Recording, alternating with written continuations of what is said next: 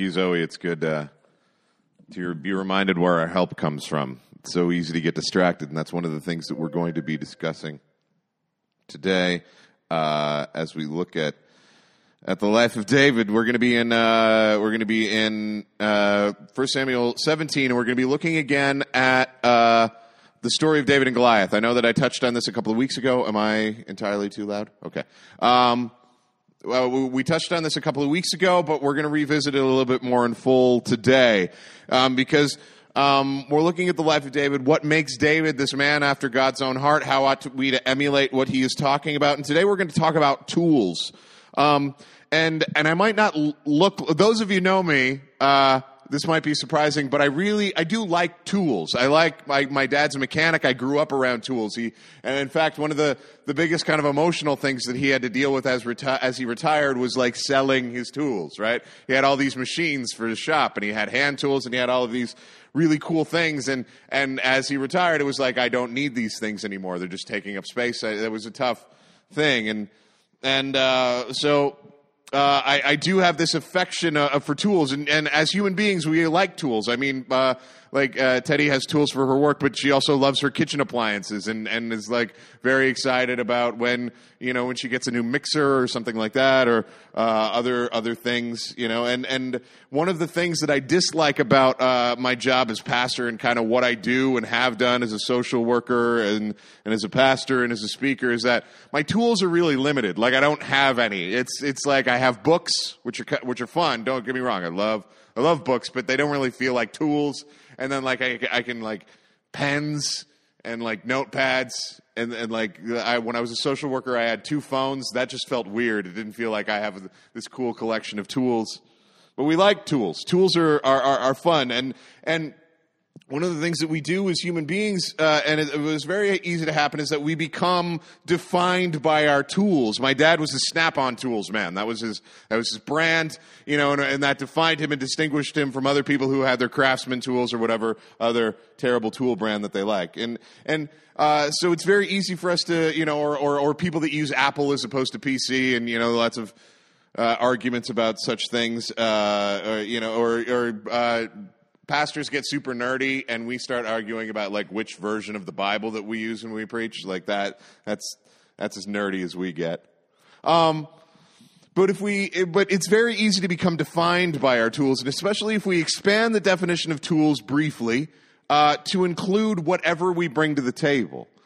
That if we've got things that we've been called to do in the world, we bring not only our physical tools, our hammers and our nails and our screwdrivers and our books and our notepads and our computers and our phones. We bring ourselves, and we bring our physical bodies. We bring our voices. We bring our talents and our crafts and the things that we've been built. And it's very easy for us to begin to look at those things and define ourselves by them. And this story, at its heart, I believe, story of David and Goliath, is a story about tools and the way that we look at tools, the way that we examine our tools, and the way that we evaluate tools. And it's a contrast of different ways of looking at tools as we face the world. So we're going to start in 1 Samuel 17. And the basic question that this story, I believe, asks us is, where and in what is your trust going to be placed? Where and in what is your trust going to be placed? And we see very early in this story that for both the Philistines and the Israelites, their trust was placed in tools. Now, we see this is the beginning of chapter 17. Now, the Philistines gathered their forces for war and assembled at Soka in Judah. And they pitched the camp at Ephes-Dammim between Soka and Azekah. And Saul and the Israelites assembled and camped in the valley of Elah and drew up their battle line to meet the Philistines. And the Philistines occupied one hill and the Israelites another, with the valley between them. Okay, we can imagine what's happening in our minds. And a champion named Goliath, who was from Gath, came out of the Philistine camp, and his height was 6 cubits in a span, roughly 8 feet-ish. Not impossible. there was a long time in biblical history. So around the 1800s, there was this thing. Sorry, I'm going to nerd out. Around the 1800s, there was this thing called textual criticism that came in, which is basically a bunch of German dudes. No offense, Joe, but mostly they started in Germany. Started to look at the Bible and say nothing in here is true. How can we figure out ways to prove that nothing in here is true? One of the ways that they did that was being like, no person could ever be 8 feet tall. Now, problem was, the real answer to that question, they were only looking at what was in their own minds and their own experience. And what they actually knew from their own experience was that no European dudes in the 1800s, no white European guys in the 1800s were 8 feet tall. They were mostly 5'2" or lower, like just because of diet, really. But if you go around the world, there are people who are 8 feet tall. It happens. And lots of people who look at this story as scholars believe that Goliath actually had a pituitary problem which caused him to grow into this size. So his height was 6 cubits in a span. He had a bronze helmet on his head and wore a coat of scale armor of bronze weighing 5,000 shekels. And on his legs he wore bronze greaves, and a bronze javelin was slung on his back. And his spear shaft was like a weaver's rod, and its iron point weighed 600 shekels, and his shield bearer went ahead of him. This story, and what makes this strange in the rest of the Bible, is its fascination with the tools. These are better described tools than we have almost anywhere in the Bible. And this is Tom Clancy level description of these weapons. Now, if you're not familiar, Tom Clancy is a very popular novelist who writes mostly like spy novels for dudes, or ladies can like him too, but mostly dudes read them. And he'll spend like 7 pages describing like the capabilities of a rifle.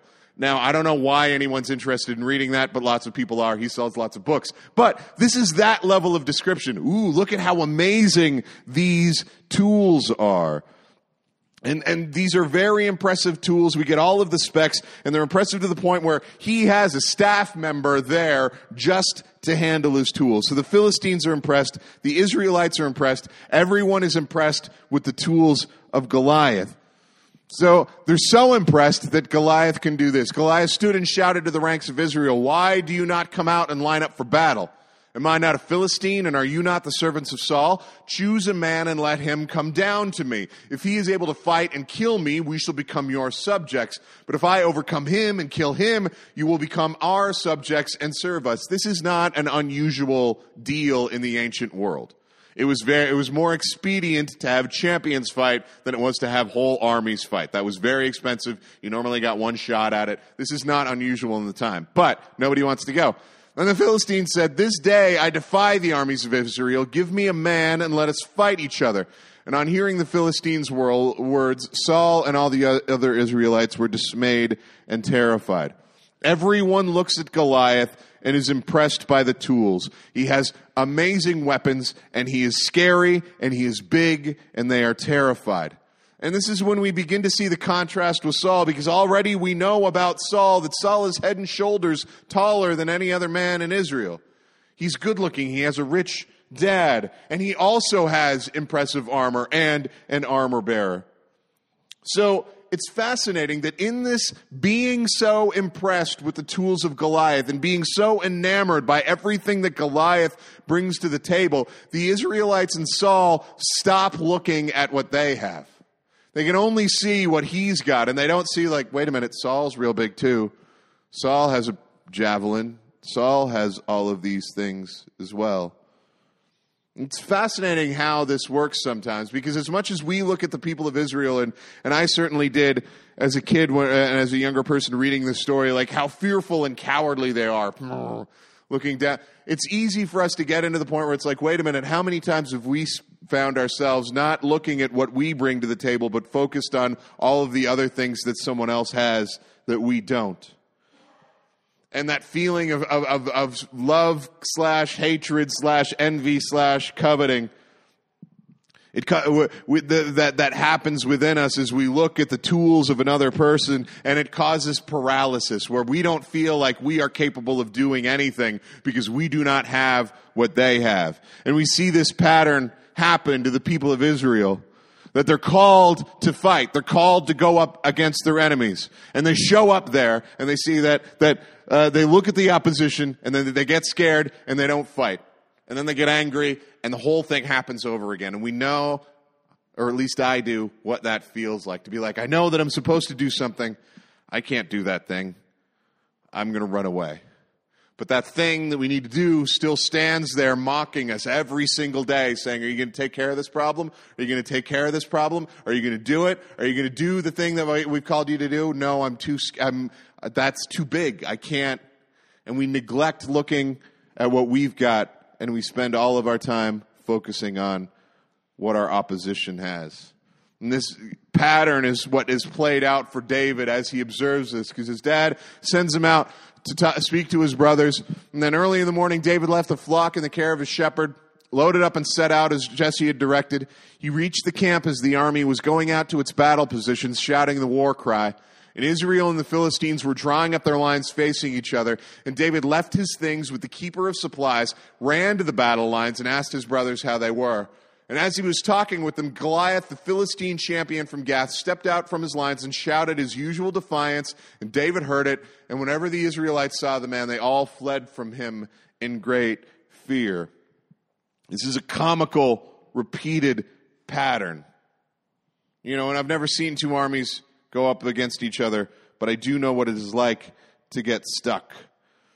And who of us hasn't avoided and procrastinated and found something that we were supposed to do and said, I'm just not going to do that because it's too impossible to do. And sure, I would do that if I had a big sword and a spear and was 8 feet tall, but I'm just me, and me isn't big enough, me isn't smart enough, me isn't equipped enough to do what I've been called to do. I don't have the right tools.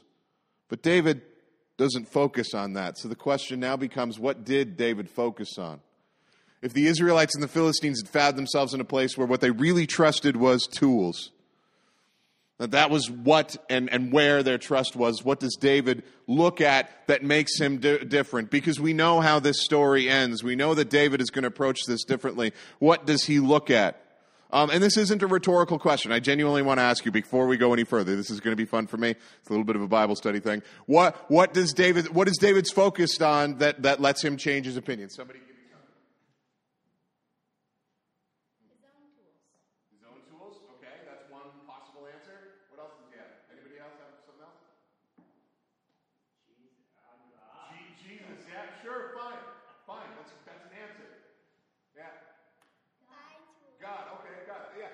Those are the answers that all of us were going to give, I think. I could go through, if I demanded all of you give me an answer, you would have come up with something like that. It's really fascinating because David doesn't focus on Jesus, nor does he focus on his own tools, nor does he even focus on God. What David focuses on is the reward.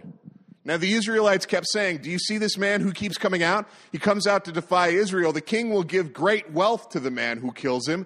He will also give him his daughter in marriage and will exempt his family from taxes in Israel. And David asked the men standing near him, what will be done for the man who kills the Philistine and removes this disgrace from Israel? His focus is on the reward. David's focus immediately goes to wait a minute, no taxes? Wait a minute, ladies? Wait a minute, rewards? It's fascinating.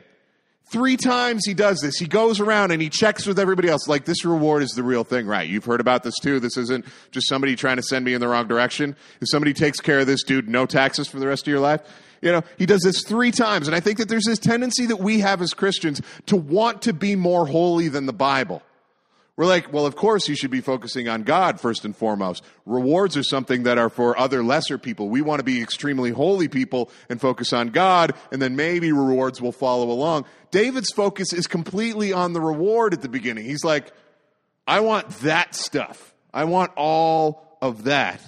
And it's okay, I think, for us to focus on the reward. What do you want? What do you want in life? It's the most important question that we can ask. If we've got an opposition and something facing us that we can't overcome, ask ourselves a question. What do we even want to do we want what is on the other side of this opposition? Do we want to do what do we want? And David wanted no taxes. David wanted a daughter. Not a daughter. He wanted the daughter of Saul. For a while, and then he didn't want her anymore. But he wanted he wanted the wealth that would come along with it. And I think that there's sometimes that we need to focus our attention on the rewards that the Lord has promised, right? We know that repentance is the way to freedom. I know that if I'm stuck in a pattern of sin that I can't get out of, I know that if there's a barrier between me and someone who I've sinned against, the only way to break through that is repentance. But I don't have to love repentance. I can just love freedom and do repentance to get there. Like, we get this weird thing where I should love, like, reminding myself of how terrible I am, and I should love, like, this desperate conflict that I've got with other people. You don't have to. You can just love the rewards that the Lord gives. You can love freedom so much that you're willing to risk repentance to get there. You can love joy so much that you're willing to risk suffering to get there. You can love peace and harmony so much that you're willing to forgive and push aside bitterness. You don't have to love doing things. It's okay to love the rewards on the other side. If what we really want in this world is freedom, joy, love, peace, security, and safety, those things are available in the Lord. Those things aren't ridiculous. And it's okay to say, I want that. I want those things that, God, you have promised me to have. And David wants those things as well. His focus first is on the reward. We see this in Jesus as well. For the reward that was set before him, it says in Hebrews, he endured the cross, suffering its shame, and is seated at the right hand of God. Jesus didn't love the cross. He didn't sit there thinking like, yay, this is going to be a blast. For the reward that was set before him, for reconciliation with us, for the saving of the entire world, he said, that's worth this. This is scary and frightening, and I don't want to do it, but I'm going to push through it because I want what's on the other side. It's okay to focus on the reward. And so David does this. He focuses on the reward, and he goes to Saul and says, let no one lose heart on account of this Philistine. Your servant will go and fight him. And Saul replied, you're not able to go out against the Philistine and fight him. You're only a young man, and he has been a warrior since his youth. Saul falls into this pattern again. David says, okay, I'm gonna face this opposition. And then somebody around him says, no, you're not. You don't have the tools. Don't you see his tools? His tools are impressive. You don't have any tools at all. You're not accomplished enough. You don't have the tools that he does, so you can't do that. But what does David respond to when he hears that opposition, that he doesn't have Goliath's tools? Well, sure, he doesn't have Goliath's tools, but he has his own tools. But David said to Saul, your servant has been keeping his father's sheep. And when a lion or a bear came and carried off sheep from the flock, I went after it, struck it, and rescued the sheep from its mouth. And when it turned on me, I seized it by its hair, struck it, and killed it. Your servant has killed both the lion and the bear, and this uncircumcised Philistine will be like one of them, because he has defied the armies of the living God. The Lord who rescued me from the paw of the lion and the paw of the bear will rescue me from the hand of this Philistine. He says, yeah, I don't have Goliath's tools, but I've got my tools. And I know that in the past, I've put myself on a limb, and I was backed into a corner, and I had no choice but to go forward and face something that was frightening and I didn't want to do on my own, and God was with me at that time. And I took what I had to that battle, and God gave me a victory. And I think that there's a chance that I can take what God has given me with the things that I have with me, and I can use them at this task as well. I think that I've got enough resilience. I think that I've got enough backup because of what God has done that it can carry me through. This is what God has done in the past, and I trust that he will do it again. And then Saul still is focused on the tools. And Saul says, well, why don't you take on my tools? Why don't you take somebody else's tools and say, maybe then you can do it? Because obviously your tools aren't good enough. I'm glad that you're willing to go. But you need to get another person's tools. And Saul dressed David in his own tunic and put a coat of armor on him and a bronze helmet on his head, and David fastened his sword over the tunic and tried walking around because he was not used to them. I cannot go in these because I am not used to them, so he took them off. I can't go in your tools. I don't know how to use them. You can't do what God has called you to do with someone else's tools. You need to focus on your own. And so what does he do? He took them off, And he took his staff in his hand and chose 5 smooth stones from the stream, and he put them in the pouch of his shepherd's bag, and with his sling in his hand, approached the Philistine. He gets his own tools. This is what I know how to use. And I know that it looks weird for me to be facing this giant with a massive spear with a sling in my hand, but I'm pretty sure that I can make this work. And as we studied a couple of weeks ago, David's tools weren't less dangerous than Goliath's. In their own way, David's tools were equally or more dangerous than Goliath's.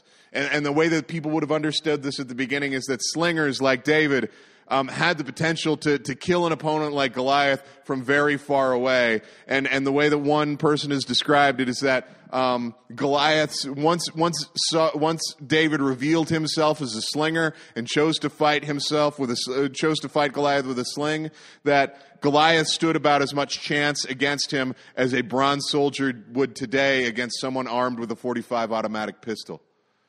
But what David brought to the table wasn't what Goliath brought to the table. It was what he brought to the table, and it was good enough. So the challenge, as I've seen one person say, the great victory of David wasn't in that he brought inferior tools to the table. The great victory of David is that he stepped onto the battlefield bringing what he had, and what he had was good enough, no matter what the enemy he was facing. But again, we see as he begins to face Goliath, that Goliath is still focused on the tools. Meanwhile, the Philistine and his shield bearer in front of him kept coming closer to David. He looked David all over and saw that he was little more than a boy, glowing with health and handsome, and he despised him. He said to David, "Am I a dog that you come at me with sticks?" Sticks. He's focused on the tools. And the Philistine cursed David by its God. "Come here, and I will give your flesh to the birds and the wild animals."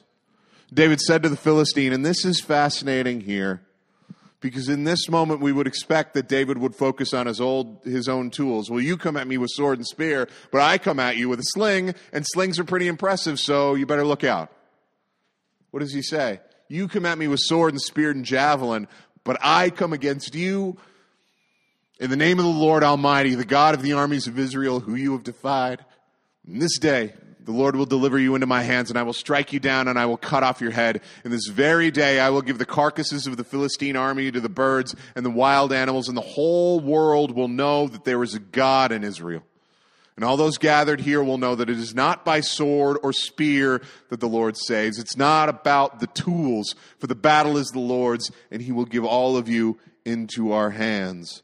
His focus is not on Goliath's tools. His focus isn't even on his own tools. His focus is on the Lord, who called him and equipped him and brought what he has to this, and brought what he the God who called him and equipped him, and he was ultimately in charge of the opposition to which David has been called to fight.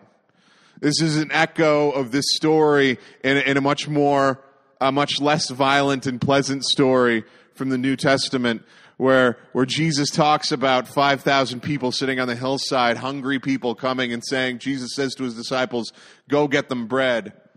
In John chapter 6, verse 9, it says, all we have is this young boy has 5 loaves and 2 fishes, but how is it going to feed all of these people? And then it does. Because it doesn't matter what we bring to the table. It doesn't matter about the tools. It matters about the God that we serve.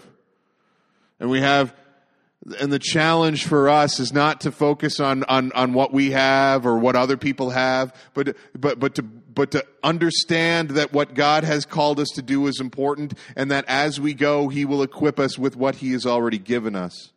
And the reason why I was slightly emotional as I read this is because I need to confess that as your pastor, I've definitely spent entirely too much of my time focused on the tools that we do not have to do the work that God has called us. I've spent entirely too much time looking and thinking, well, we don't have 700 people, and we don't have a budget of 1.5 million, and we don't have this, that, or the other thing, and I don't have a master's of divinity yet, maybe. I don't know, that's expensive and probably not a very good use of our money.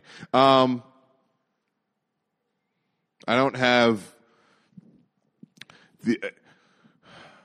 doesn't matter. But I've spent entirely too much time focused on what we don't have rather than focused on the God who has called us and the way that he uses what we do have. Because what we do have, and this is something that I'm impressed with by you guys over and over again, is we have one of the most open group of people that I've ever met. And I feel no qualms about bringing the most broken person that I've ever met into this room and saying, these people will accept you. These people will sit with you and give you the room to do what you have to do. We have some of the most, we have people in this room and in this church who give of themselves again and again and again and again and again and stubbornly stick things out for decades. And I've never seen a group of people so unwilling to quit on things. And that is amazing and rare. And we are the beneficiaries of that. And we have spent entirely too much time focusing on what's not here rather than focusing on wait a minute, this is what we have and this is what God has called us to do. And we are going to rush out into this field trusting that the battle is not ours and it's not about our tools, but this belongs to the Lord. And we know how the rest of the story goes. We know that David fires the stone. It hits Goliath in the head, and the rest of the story unfolds exactly as David said it would. But there's something that I find really fascinating in the aftermath of this story, because as soon as David has this victory over Goliath, the Philistines saw that their hero was dead, and then they turned and ran. And then the men of Israel and Judah surged forward with a shout and pursued the Philistines to the entry of Gath and the gates of Ekron. And their dead were strewn along the Sharaim road to Gath and Ekron. And when the Philistines returned from chasing the Philistines, they plundered their camp. What's fascinating to me is not what's there, but what's not there. Because we don't see in that moment that David killed Goliath, that God gives an extra portion of his power to the Israelite forces. We don't see that he gives them extra resources. We don't see that he gives them, well, here's more tools for you to go do the job with. They always had them. They always had them. And the ability for them to do what God had called them to do and rout the Philistines had always been within them. But they hadn't lived that out. They just were content to sit on their side of the hill because there was a valley between and an army on the other side, and their tools look impressive, and we are very scared at this moment. But as soon as they realized that, wait a minute, okay, we can just bring what we got, they experienced a huge victory. And how many other people, when you step forward into what God has called you, bringing what you have, how many other people are going to look at that and say, maybe I should be doing that too? It's not about an extra proportion of the power. It's already in you. God has already given it to you. God has already bestowed it on you. We just need to step into it, because that's what God has called us to do and not live in fear. So the challenge for us again remains in this. It goes back to the first question we ask: what and in whom are you going to place your trust? What is your focus going to be on? Is your focus going to be on your own tools, or is your focus going to be on the tools of other people? All of the things that you don't have, all of the things that you wish that you did have, all of the things that you're trying to accumulate? Or is it going to be on the reward that God has promised you and the God who is in charge of everything? Are we going to step into that reality? Because it's in that reality that we find ourselves with the heart of David, bravely pursuing what God has called us to do. And again, it's not about accumulating more and better tools. It's about using what we have to do what God has called us to do. Let's pray together. God, we thank you that you are good. We thank you that you are moving. We thank you that you have given us what we need to do what you've called us to do. So we ask at this moment that you would help us to focus on the rewards that you have promised us. That you have promised us joy and peace. That you have promised us freedom. That you have promised us that we will not lack if we trust in you and follow you. So we ask that we would be sustained and satisfied in what you have given us. So we ask that you would give us that today. Help us not to live in fear. Help us not to live in confusion. but help us to step forward boldly, knowing that you are sovereign and in control, and that you have a plan for us to give us hope and a future. And we ask this in the name of your Son, Jesus.